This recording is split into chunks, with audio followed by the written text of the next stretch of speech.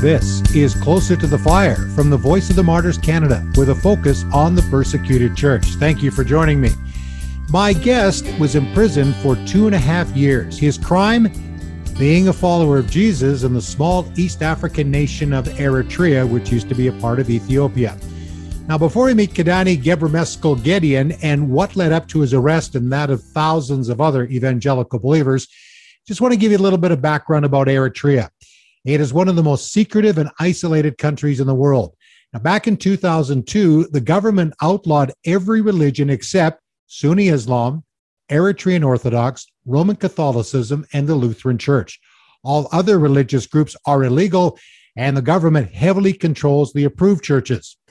Years of communism required military service, and economic depression forced many Eritreans, including evangelical Christians, to flee the country. Well, despite the hardships, the underground church in Eritrea continues to grow due to the faithfulness of church leaders both inside and outside the country, but many have spent years in prison as a result of their Christian activities. Over the last 19 years, thousands of Christians have been imprisoned because of their faith in Jesus. Now, it appeared that there's maybe a softening by the oppressive government towards evangelicals earlier this year. Dozens were released from prison. Some of them had been behind bars for more than 10 years. Now, it's difficult to know the motivation for the release of these followers of Jesus, but hundreds still remain in military prisons and in shipping containers in absolutely horrible conditions. Here now is my interview with Kedani Gebremeskel Gideon. Kedani, before we talk about your imprisonment from 2005 to 2007, let's go back to 1984. You were 22 years old, and at that time, Eritrea was a part of Ethiopia under communism. You made a decision to follow Jesus, and you knew right away that it was going to be very difficult. Yes, yeah, because the situation at that time was, as you have already mentioned, it was the communist leaders and also the military leadership of Ethiopia. It was, oppressed Christianity. All the believers were oppressed. So what did persecution look like under communism at that time? Yeah, at that time, it varies, depend on the places and the people who are persecuting. And some places, very harsh and very intense. In some places, it was quite a little bit. And in some area, in fact, there were also allowed legally churches like Seventh-day Adventists and the Lutheran churches. So it varies, depend on the places and the people who govern the area. So you, though, knew when you made that decision to follow Christ that there was a cost to pay, but you still went ahead and followed Jesus. So you must have had a strong conviction that Jesus was who he said he was and that he was the way to get to heaven. Yes, that's why. Yeah, whenever they witness the Christ to anybody, the first thing they want is from the book of Matthew and from the Bible. All the disciples were persecuted, and Jesus himself was persecuted. So anybody, when he decides to follow Jesus Christ, it is obvious that he is going to be persecuted. So they tell you, they warn you, they already openly teach you what will come next. And you also know, because you are living among the people, so you know that how the Christians, the believers were persecuted. So you are going to disbelieve with having a full knowledge what's going on. So that prepared you in a sense for what would happen later on. But during those, early years for you following Jesus in your 20s, did you get some opposition then from your family as well? Not that much. In fact, there were some signs, but at that time, in fact, I was also working, and including I was also, in addition to work, I was also going to school. So I don't have even enough time to contact with my family, because always I'm outside working, after work to school. So I will meet my families at night time and Sunday. So there were some, a little bit, but not that much. Yeah, from my family, it was not that much. So eventually, communism left Ethiopia. In 1991, Eritrea became an independent country. 1998, there was a war between Eritrea and Ethiopia. What were things like during those years, Kadani? Was the church growing? In those almost 8 years, the churches both in both countries, Ethiopia and Eritrea, were growing and fast. And the number was tremendously growing, and the church was operating in a good and nice, and the leadership were very nice, and the community almost accepted the Christianity in both countries. So it was very golden age. I can say the golden age. Yeah.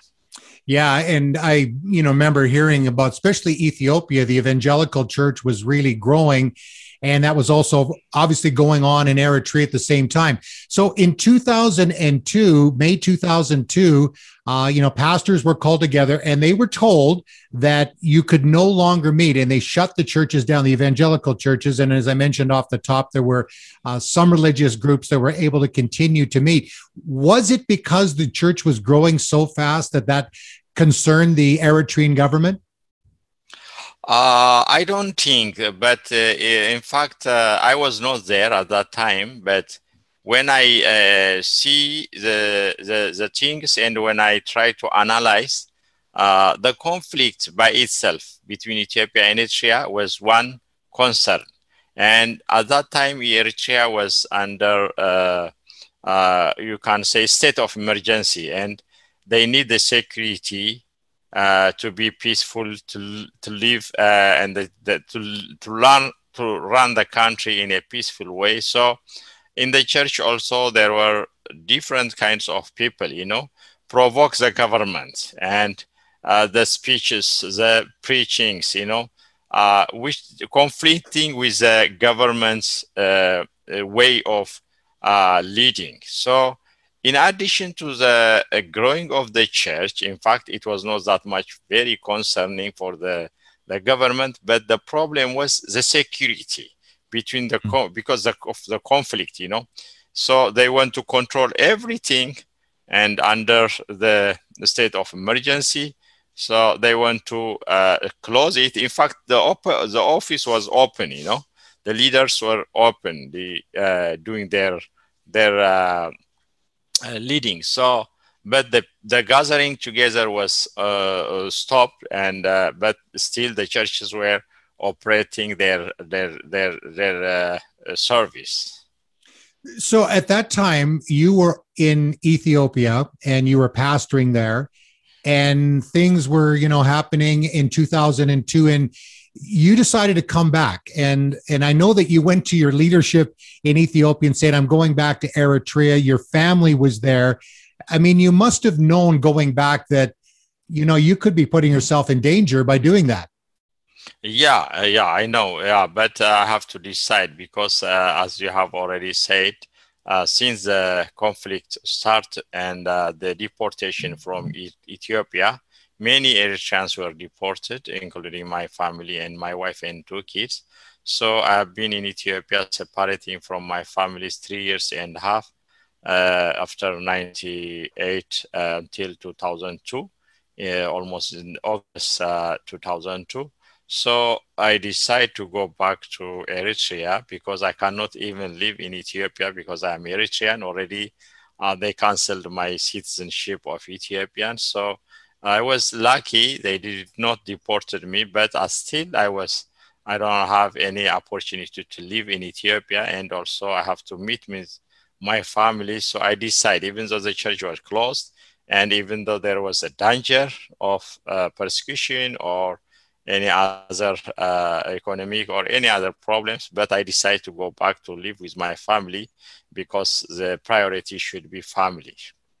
No, absolutely. And we actually had an opportunity to meet in 2004. in Asmara, which is the capital of Eritrea. In fact, we're going to put a picture up. And if you're listening to the podcast on the show notes, you can watch this interview. So we had a chance to go to your home. I met your wife and your 3 children at that time. Now you have 4 children. And, as I was talking to you and the other pastors there, because we had gone with the Voice of the Martyrs to find out what was going on in Eritrea, because we were hearing, hundreds, thousands of followers of Jesus were being put into shipping containers and military prisons. And the situation was very, very difficult. In fact, Eritrea was kind of called the North Korea of Africa. It was very difficult. And so as we were chatting, I said, well, how is it going in terms of evangelism? Are people still reaching out? Is the church still growing, even though the buildings were closed? And you and the others told me, no, the church was still growing. So you were obviously very active in seeing, God's people going out and telling others about Jesus. Yeah, you're right. At that time, still the church was working. As I have already said, the office were open and the ministers and the pastors were doing their duties, and the members were at their home and working place. But there are some, in fact, were in prison from the military areas, and also from them, some abroad. I mean, the villages and different provinces, there were some people imprisoned, but not the whole people were imprisoned. Sometimes, it's exaggerated. There are also imprisoned for few months and years, but also there were free people, living and working and worshiping in their own house. The church was also open, the office of the church. But the situation was not that much comfortable. It was not open as such. And we were waiting for the registration. And the government was saying that we will register you. And it was on the process. But until 2005, completely shut down, all the offices were confiscated. Yeah. So tell me, Kadani, about the day that you were arrested. You were going back to the church offices. As you mentioned, you couldn't have services there, but the offices were still open. And as you're approaching, you see some soldiers. Did at that point you knew that you would be arrested, or what were you thinking?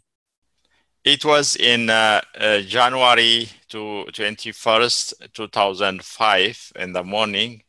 Just I went to the office, and in the office after doing devotional time, and me and the registrar, the secretary, have to move out somewhere and to the downtown. I drove her to the downtown to do some other extra works, and then I come back to the office. When I come back to the office, it was around 9 o'clock morning, and I saw a lot of soldiers surrounding the building, inside the building, and definitely I know that they were coming to us.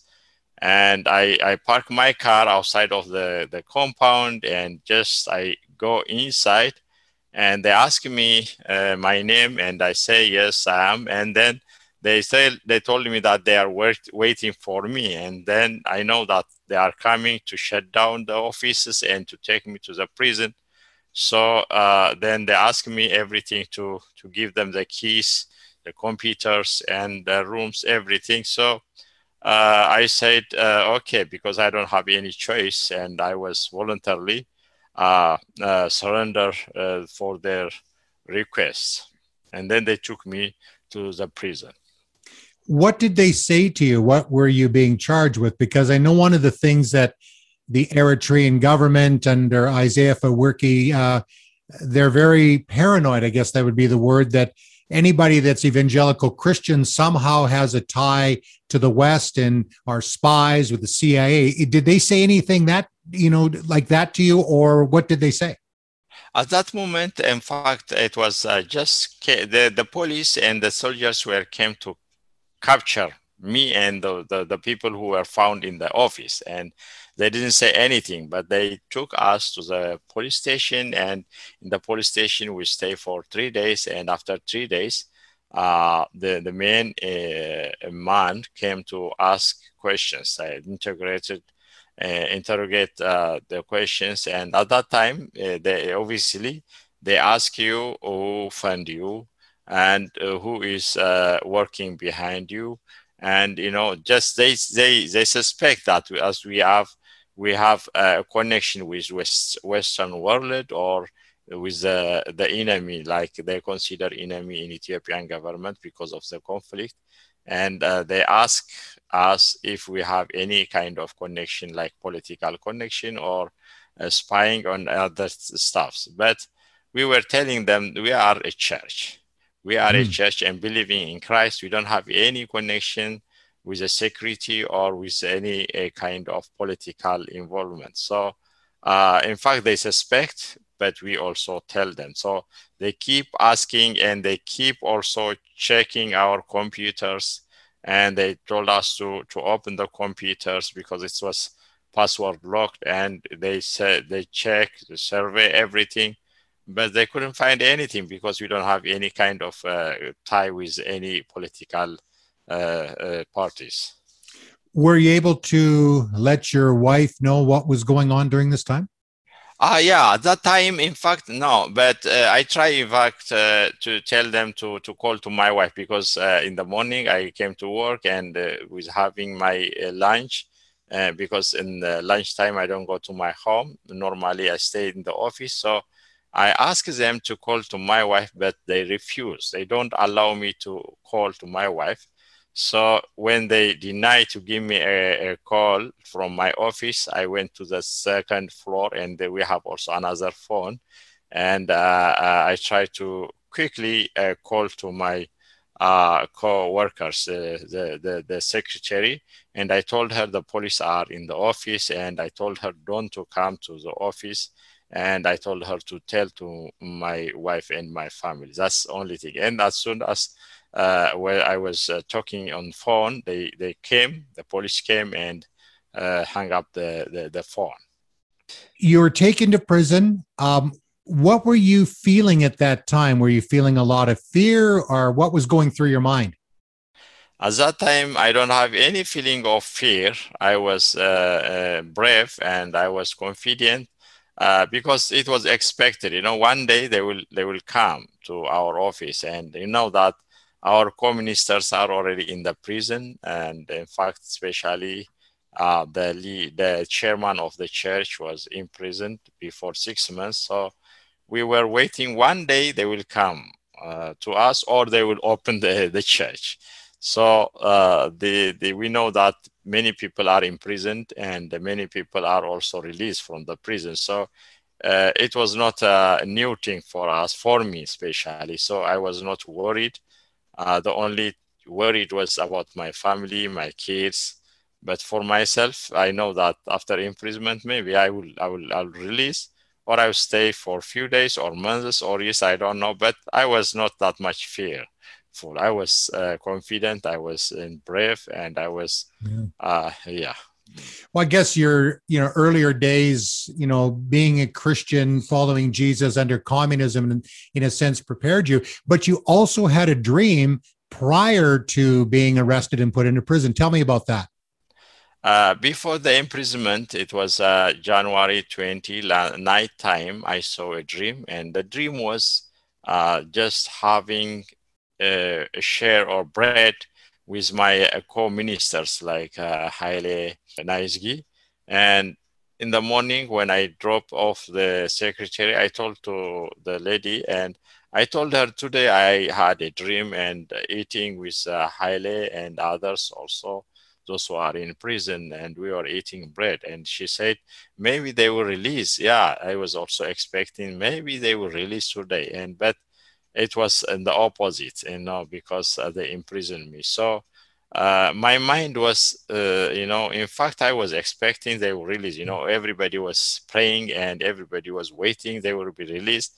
But also at the same time, we were also expecting one day we will join them. So that was the dream, and the Lord already showed me everything.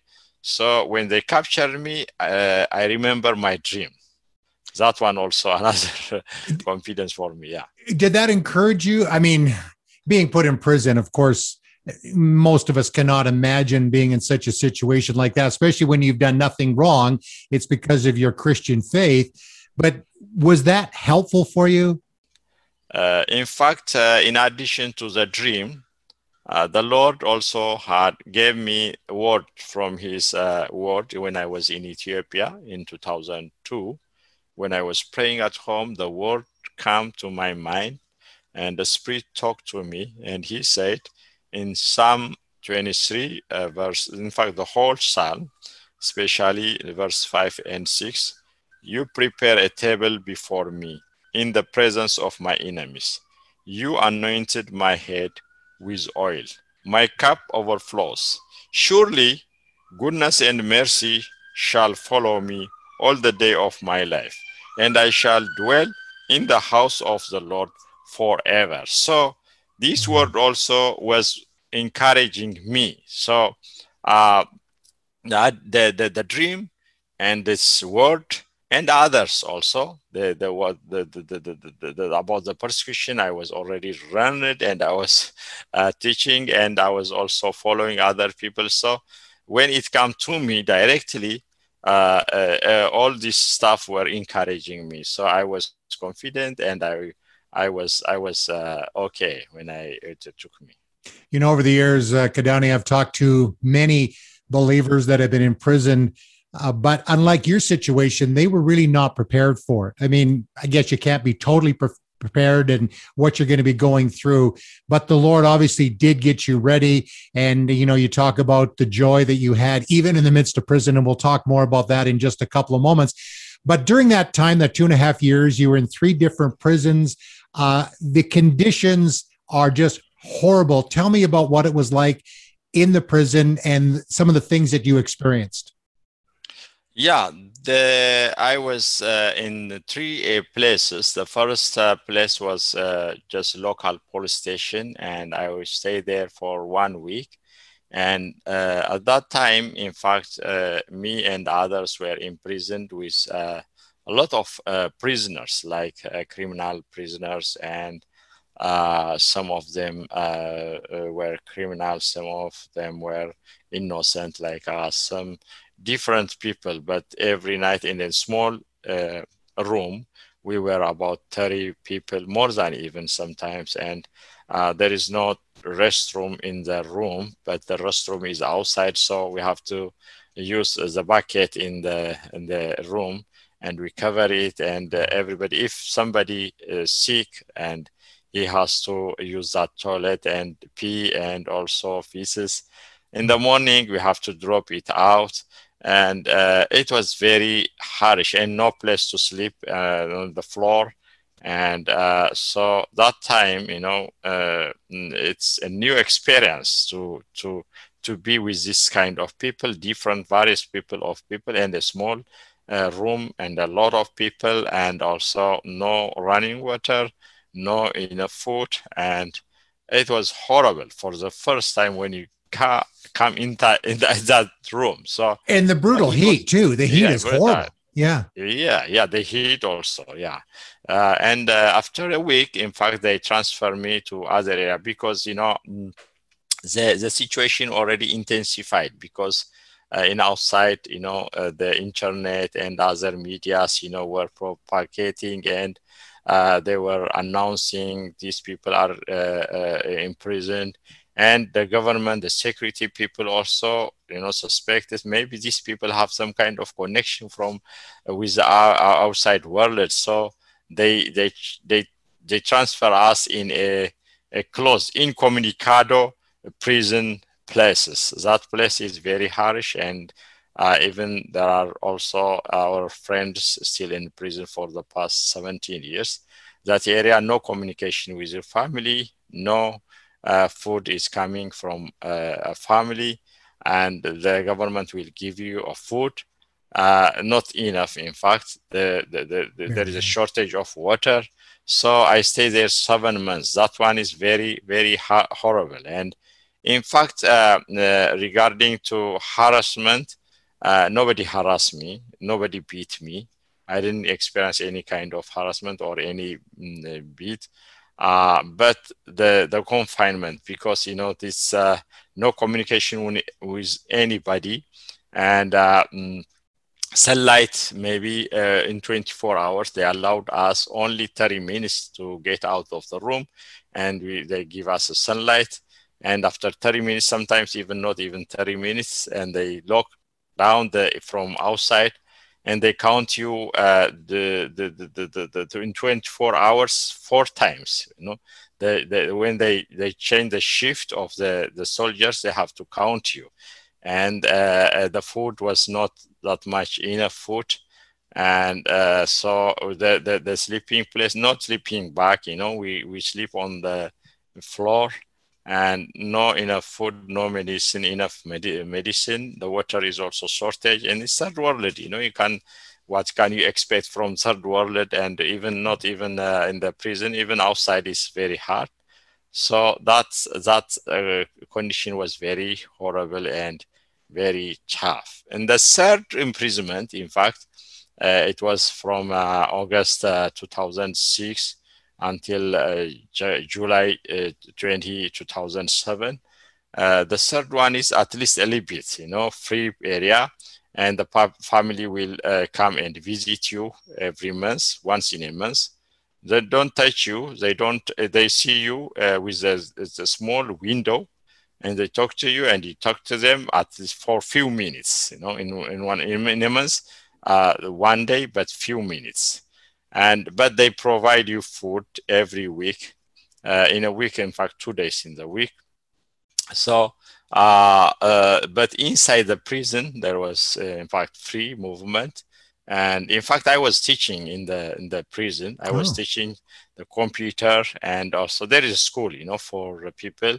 I was teaching computer and history from grade 9 to grade 11. I was teaching in the prison. So I had a good time and with the people. But the only thing is we were cut down from outside world, from our family, and from ministering the church. So that was the only concern. But inside, it was not that much harsh. But doesn't mean everywhere is the same thing. But no. I don't know. In some area, there was very harsh, and some people were imprisoned in the container, as you have already said, in a very desert areas. But I was in Asmara. This is very highland, and the weather is not that much bad. So except the shortage of food, medicine, and separating from family and from your members, the other thing is not bad. How did you deal with that part of it, being separated from your wife and your children? I mean, emotionally, that must have been just very, very difficult for you. Yeah, it was very difficult for me, not only for me, even for my family. When I get released, my wife was telling me that my son, you remember my son, when you visit us, he was only a few months. He was born in November, and you visit her in December or January, I think, maybe 2 months. So when I was in prison, he was 1 year and a few months. So,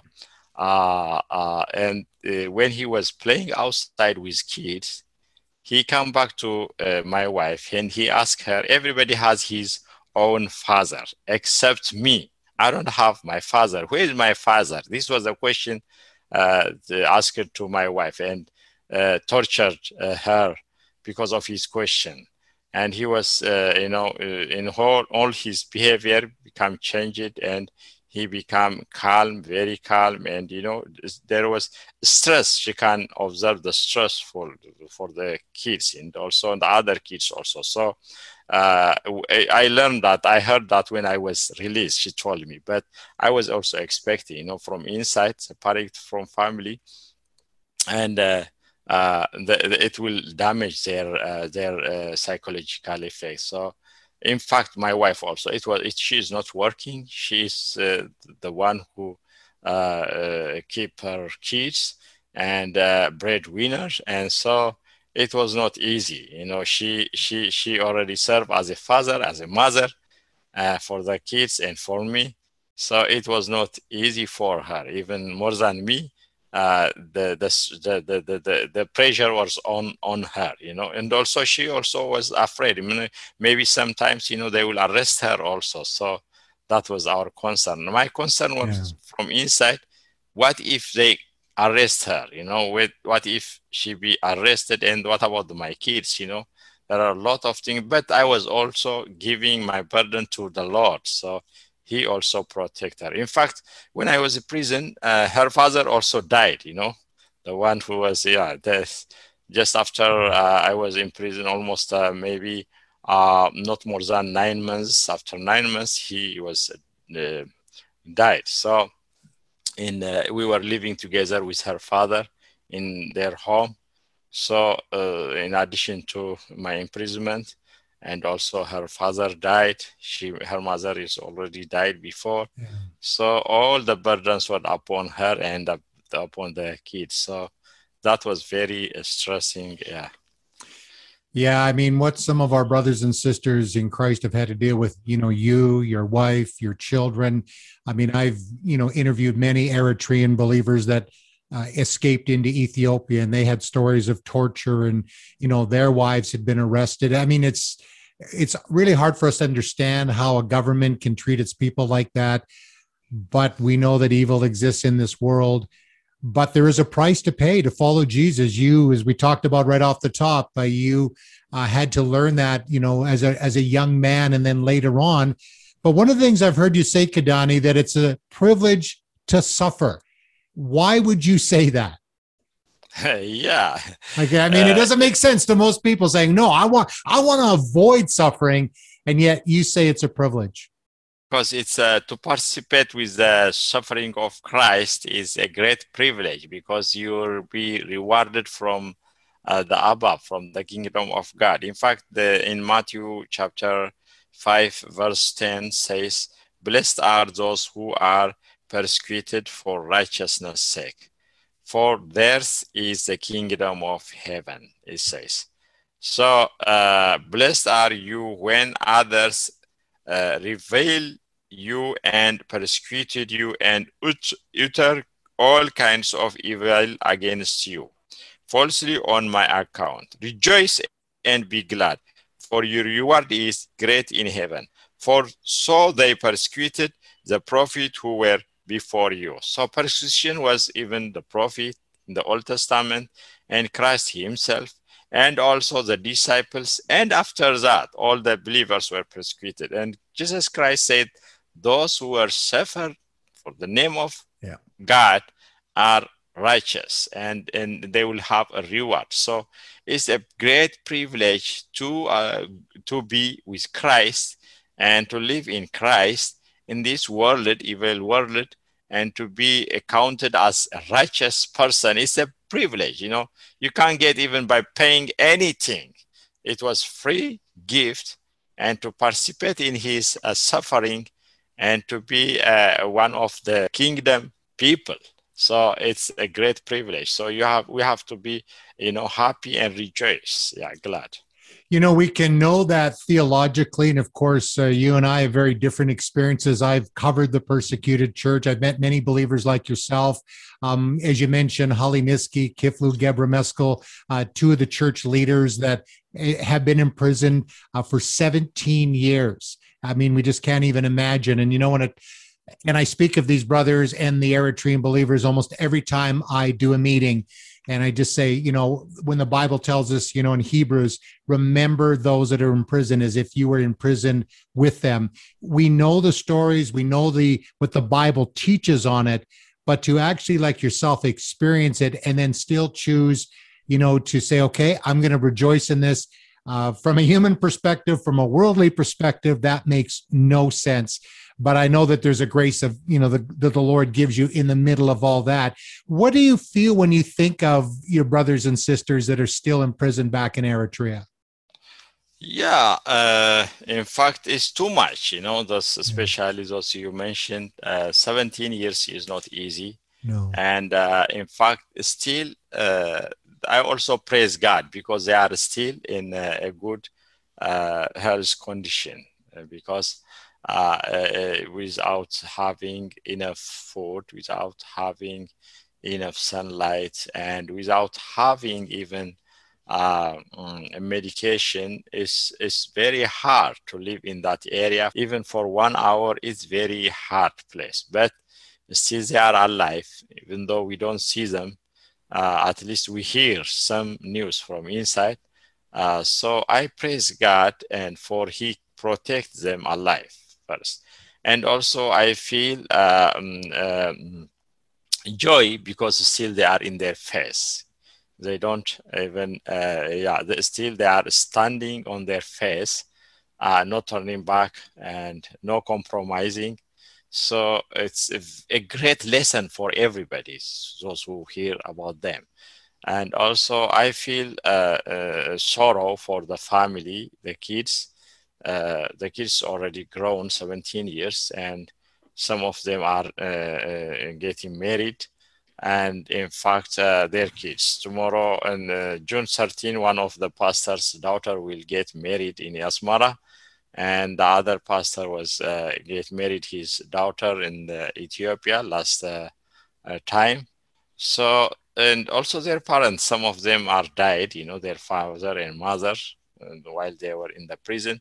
So they are passing through very tough situations. So I always remember them. I always remember and pray for them. And also I'm praising God for He is protecting them. And also I'm hoping that one day the day will come and they will release. And also they are they are the one of they are rewarded. They will rewarded what they cost price. Yeah. Why do you think you were released and these other brothers were not, and they continue to be in prison after all these years? Yeah, I don't even know. This is the work of Holy Spirit. In fact, even those who were imprisoned with me, we were almost 4 people in the office found, and I was the only person stay for 2.5. But the others, one of them stay only 2 years, and one stay only 7 months. And one lady, she came to our office for the marriage ceremony. She was ready to marry, but they arrest her and she stay only 2 weeks in the prison. And then they released her and she get married. And also, so I was the one who stayed 2.5 years, longer than others. And so this is the Holy Spirit, because, everybody has his own faith, plan of God. Because we know Christ stay here only 33 years. And Paul lived how many years? Until 62 AD. And John, the apostle John, stay until he was the last apostle.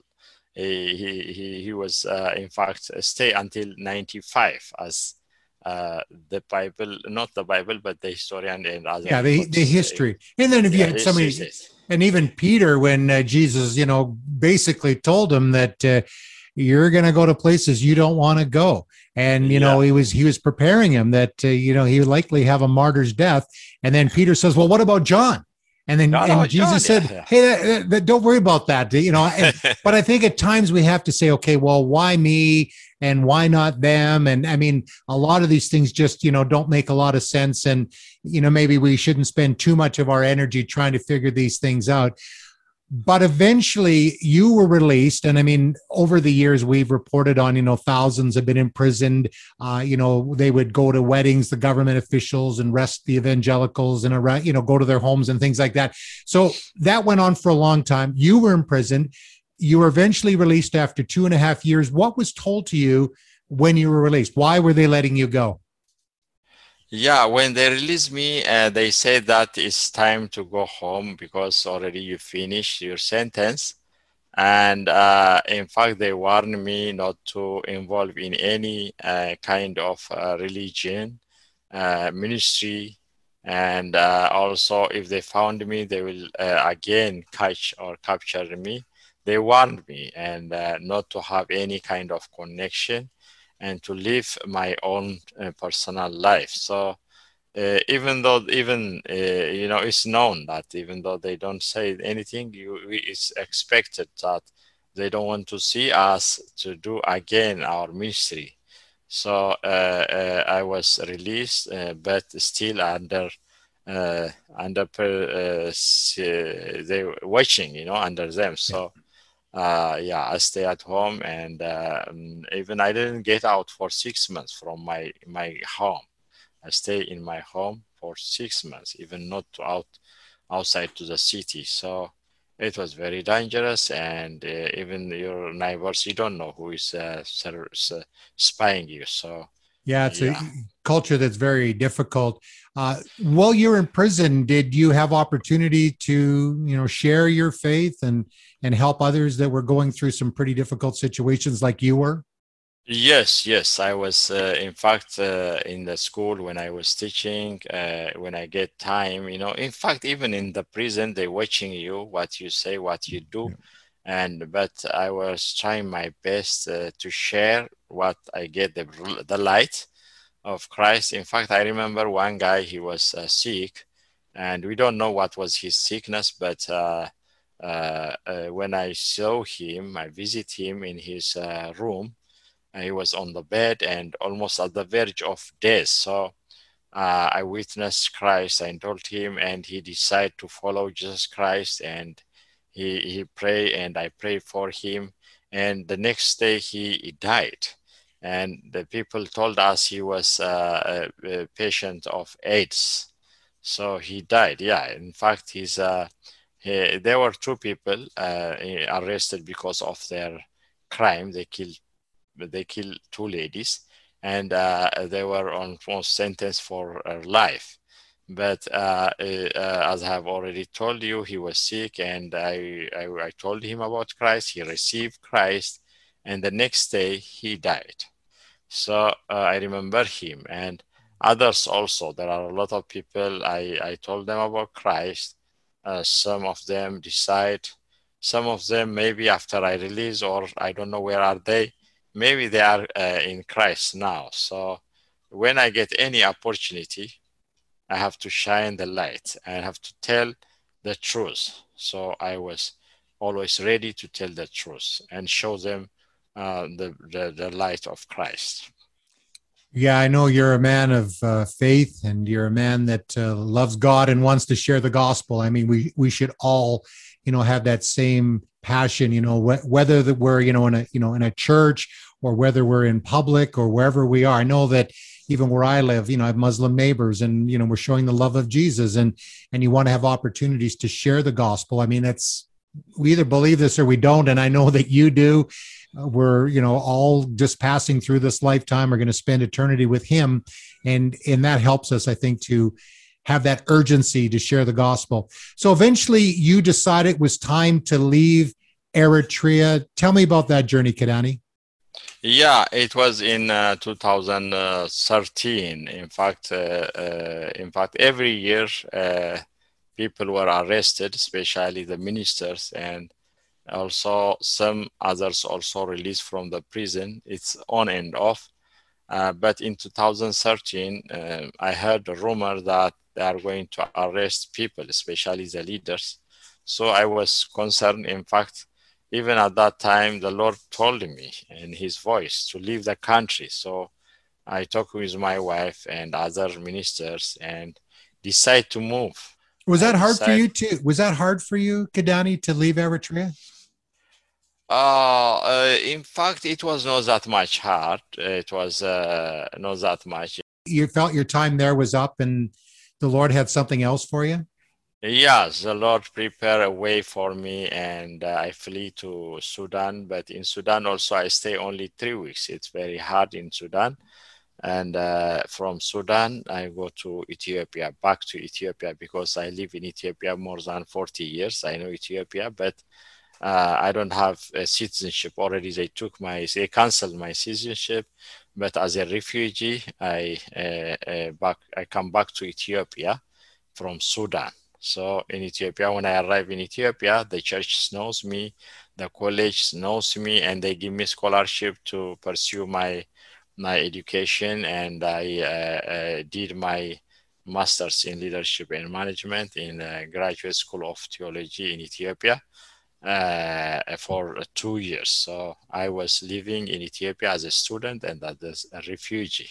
But your family was not with you at that time. No, yeah. It was very, very hard to bring your family. In fact, no connection. In fact, at that time, even there was no any phone connection from Ethiopia to Eritrea, because for the past 20 years, no connection, no nothing. So even the internet in Eritrea is not that much. So there was no any option to communicate even with my family. The same thing as imprisonment, because I have to tell to my family who were living in abroad in Europe or in America, and they have to tell her the other way is that I'm doing fine.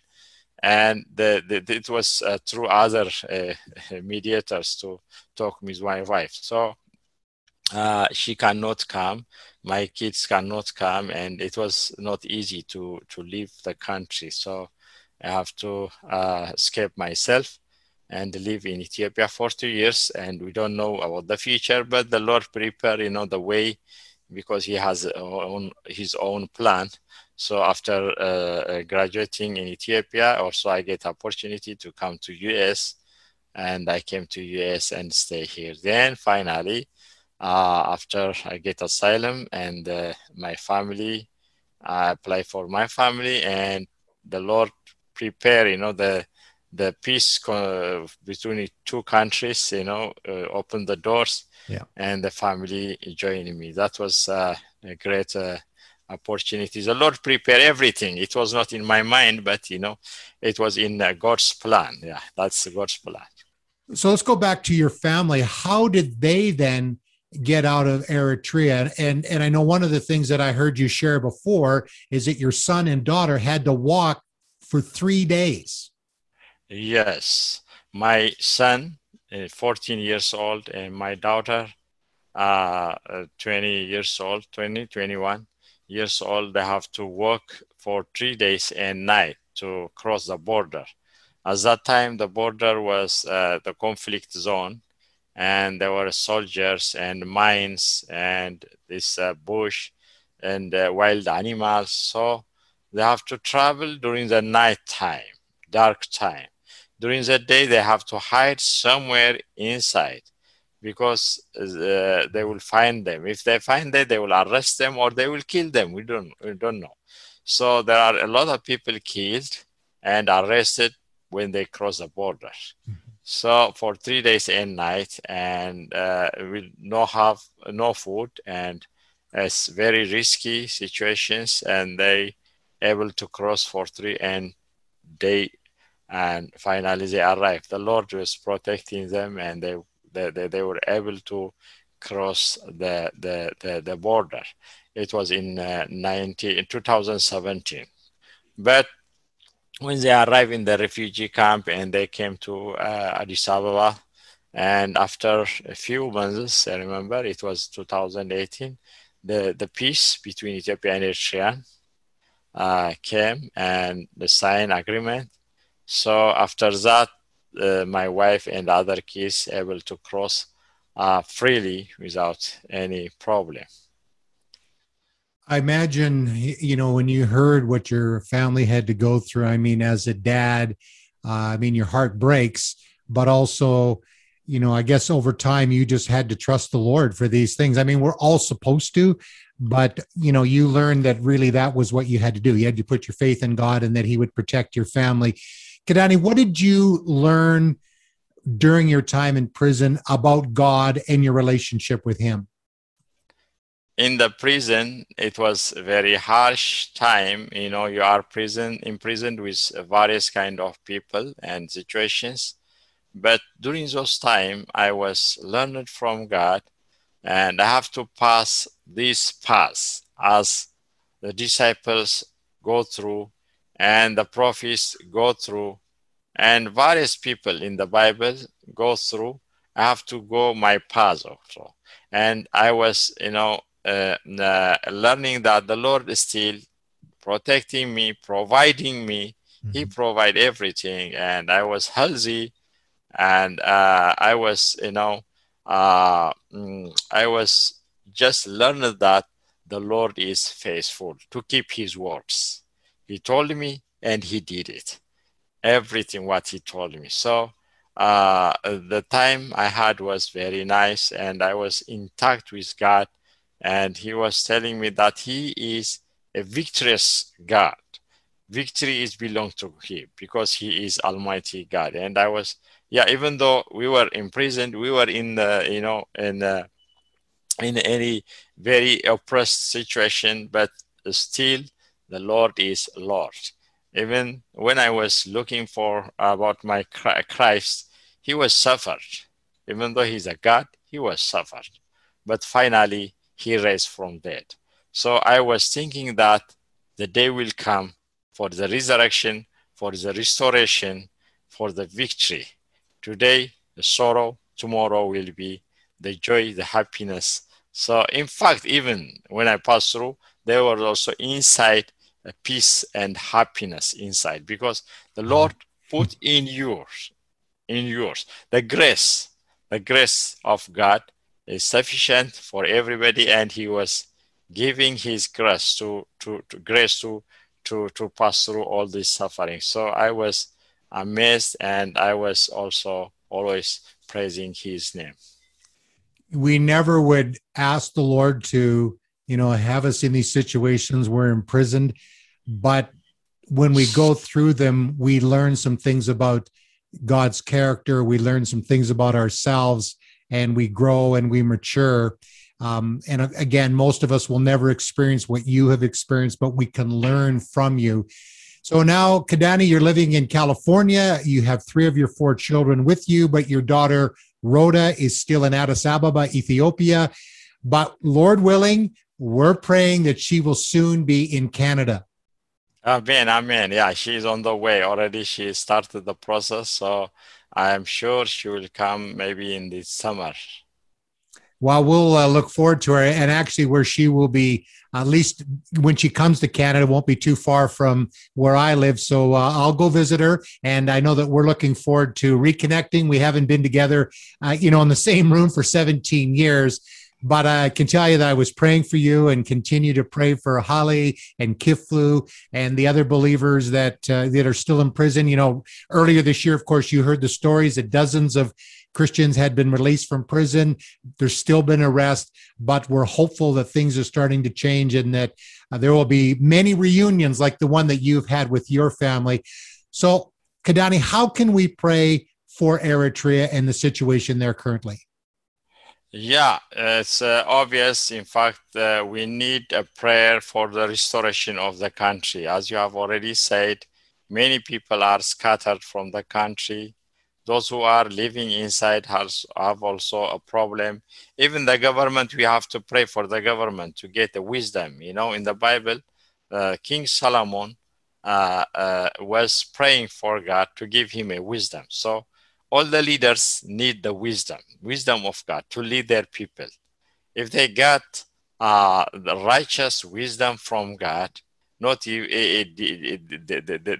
evil wisdom, Yeah. the God's wisdom, and they will lead their people righteously. And the country will also get prosperity. So we have to pray for not even Eritrea, including Ethiopia and eastern part of Africa, and the Christianity will also spread throughout the area, because everybody should live in Christ and to get saved. So we have to pray for the country, for the people, for the restoration. Yes. It's damaging. A lot of things are damaged. Not only imprisonment, but economy collapse, and everything is in a very hard situation. Even the government is not, is not in a good situation. So the government also need a support of prayer from us and the people, the believers, all those who scattered, and we need to pray for the family and for the government and for the economy and for everything. So the restoration. In fact, we know that the Lord has a promise for His people. Even the Bible says, I have a good plan for you. Even though you are passing with this hardship, He has a good plan for everybody. So that word should be implemented in our country. So we have to pray for our country, for leaders, and for the people. And I'm going to get you to do that. And, I've just been in Eritrea once, but it is one of the most beautiful countries that I have been in. Variety of different climates, the mountains where it's cool, and then you get out by the Red Sea. It's extremely hot out there, and Asmara, nice, moderate temperatures, and it's just a beautiful country. And I know I look forward to going back there someday, and I know you do as well. But before we close, Kadani, can you pray for your country? And we're just going to get everybody that's listening to this podcast to join us. Okay, let's pray. Our Heavenly Father, we thank you for everything you are doing in this earth, specifically in our country and in our areas. We know that you are a good God. You have a good plan for your people and for all human beings. And you prepare your kingdom for everybody, for human beings. And we pray that at this time, you will prevail, your spirit will spread, your spirit will work in our areas, in our country, in our people, among the church, among the leaders, among the political leaders, and lead them in a right way, give them a wisdom to lead their people. And we pray that you will give us restoration as a country, as a continent in Africa, even in other areas. And also we bless the Western countries who are helping our people in all situations. We pray that your kingdom will be filled in our country, in our areas, in our continents, and your people will taste the right of your kingdom. And also we pray for those who are in prison. You will protect them from evil. You will provide them what they need, and you will release them in healthy situations. We also praise your name because you are still working with them. You are still protecting them and their family. We praise your name, and we praise your people, and also we commit everybody to you, and you will be among everybody in the church and outside the church.